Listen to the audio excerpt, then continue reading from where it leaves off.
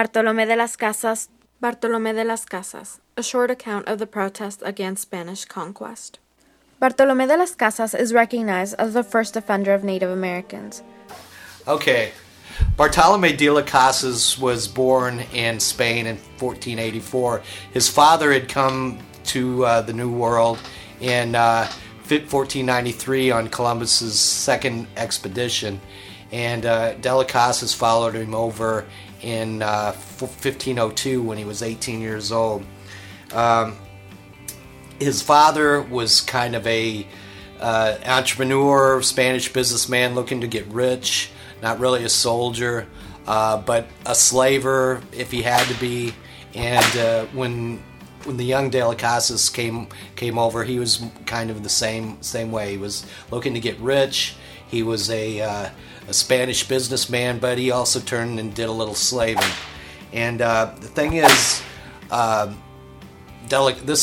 younger de las Casas had a kind of an epiphany.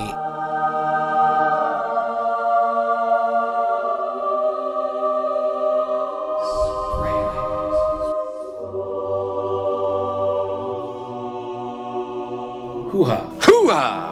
In 1511, he was apparently in the congregation listening to a friar Antonio de Montesinos, who was really the first Spanish priest to preach against how the Spanish were treating the Native Americans at the time. And he kind of changes his ways, and this was in 1511, and he had already been set up in the encomenderos system. He was one of the overseers. He had his own little group of Native American serfs, basically. Later, he has this moment, and eventually, to make a long story short, 3 years later, in 1514, he became a priest. Oh, well, definitely a come to Jesus moment. Absolutely. Jesus!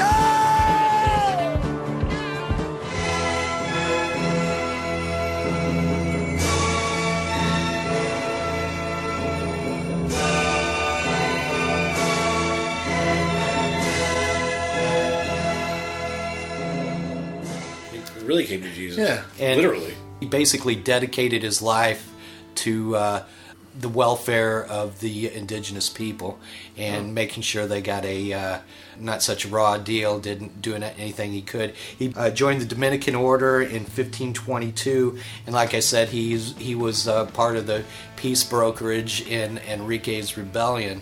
So this is the guy that you were saying that this is the guy that Enrique trusted to talk to. Yeah. This is the only guy he would want to talk to. Right. In 1519, the King of Spain, I'm sure, which one was the King of Spain in 1519? Was that Charles V? I think so, yeah.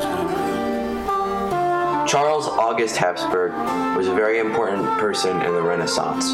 He was Holy Roman Emperor, King of Spain, and Duke of Burgundy. His empire was one of the largest in Europe, beaten only by Napoleon. He gave de las Casas the title of Protector of the Indians. So insert Vigo at this point right here. I was thinking that might be all 3 minutes of it? Yeah. Okay. So anyway. Please welcome Viggo Mortensen.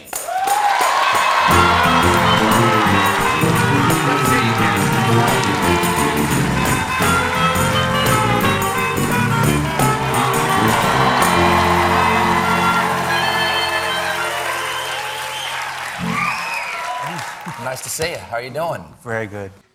I'm going to read it first in the Old Spanish, since we're in Los Angeles, which used to be part of the Spanish Empire. Doesn't matter the language, though. The voices of the people all still speak true, fortunately and unfortunately. Descubriéndose las Indias en el año de 1492, a 49 años que fueron ahí cantidad de españoles. En la primera tierra donde entraron para hecho de poblar fue la grande y felicísima isla española, que puede ser tierra poblada en el mundo. The Indies were discovered in the year 1492. 49 years have passed since the first settlers penetrated the land, the first being the large and most happy isle called Hispaniola, perhaps the most densely populated place in the world. There must be close to 200 leagues of land on this island, and all the land so far discovered is a beehive of people. It is as though God had crowded into these lands the great majority of mankind. And all of the infinite universe of humanity, these people are the most guileless, the most devoid of wickedness and duplicity, the most obedient and faithful to their native masters and to the Spanish Christians whom they serve. And because they are so weak and complacent, they are less able to endure heavy labor and soon die of no matter what malady. Yet into this sheepfold, into this land of meek outcasts, there came some Spaniards who immediately behaved like ravening wild beasts, wolves, tigers, or lions that had been starved for many days, killing, terrorizing, afflicting, torturing, and destroying the native peoples, doing all this with the strangest and most varied new methods of cruelty, never seen or heard of before, and to such a degree that this island of Hispaniola, once so populous, having a population that I estimated to be more than 3 millions, has now a population of barely 200 persons. Their reason for killing and destroying such an infinite number of souls is that the Christians have an ultimate aim, which is to acquire gold and to swell themselves with riches in a very brief time and thus rise to a high estate disproportionate to their merits.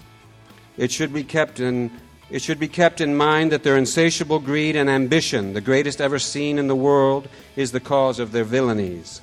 And also those lands are so rich and felicitous, the native people so meek and patient, so easy to subject, that our Spaniards have no more consideration for them than beasts.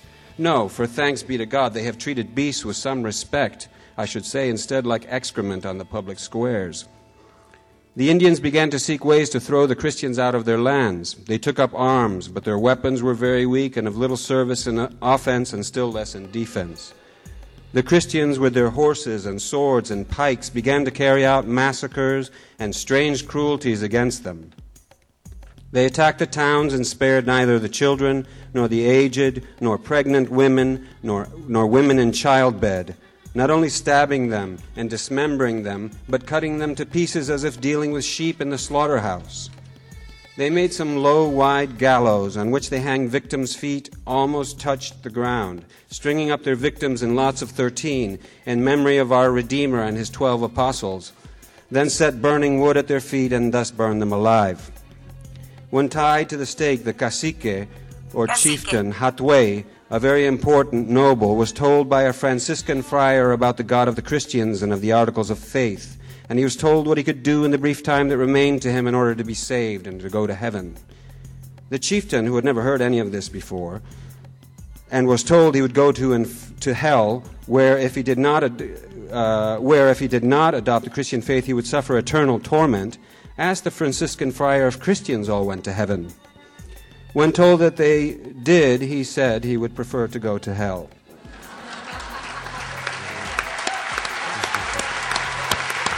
Viggo Mortensen. So anyway, De Los Casas was the supporter of the Indians, and in fact he wrote protector, but he also tried to end or make it illegal for the Spanish to own or enslave the native peoples. Because there was a guy that wanted to protect the Indians, and then there was another guy who was on the side of who thought they had it too easy, making money. Yeah, they had it too easy and was inside of making money, and of course they picked that guy, the one that was in favor of making money. Oh yeah. Okay. But De Las Casas was the one guy that Enrique would talk to. Right. And he was going to try to help him broker a peace. Right. Now, the peace they brokered was basically the Spanish just left his particular Taino people alone, and they lived in the mountains happily ever after, except for dying of smallpox later. Which the Spanish inflicted upon them. Yeah. No. Wait. Enrique was not defeated. Let's stop talking about the infliction of disease as though this was an intentional act. I mean, the Spanish gave the indigenous people smallpox. That's what they all say. But they didn't come over there like, right. They had no freaking clue. They thought that smallpox was caused by, I mean, there were any number of theories, but like smelly air or swamp gas or, I mean, did the Spanish die of smallpox too? Of course. Everybody was dying of smallpox. Right, but the Spanish had, through 1,000 years of being exposed to smallpox, had built some immunity. There's immunity. Instead of 90%, maybe 40%. Okay. No, less than that. Yeah, they had a far less, fatality rate. Yeah, but the estimates are anywhere between 1 and 8 million Taino people on the island of Hispaniola before the Spanish arrived, and by 1530, 1540, there's they're exterminating. Okay, but if you're a godforsaken Indian and you get smallpox, what are your chances? 1 in 9, 1 in 10. Yeah. Like yeah, you don't have a very well established immune system. You really can't fight it. You've never been exposed to it before, and it was a disaster. And it wasn't just smallpox.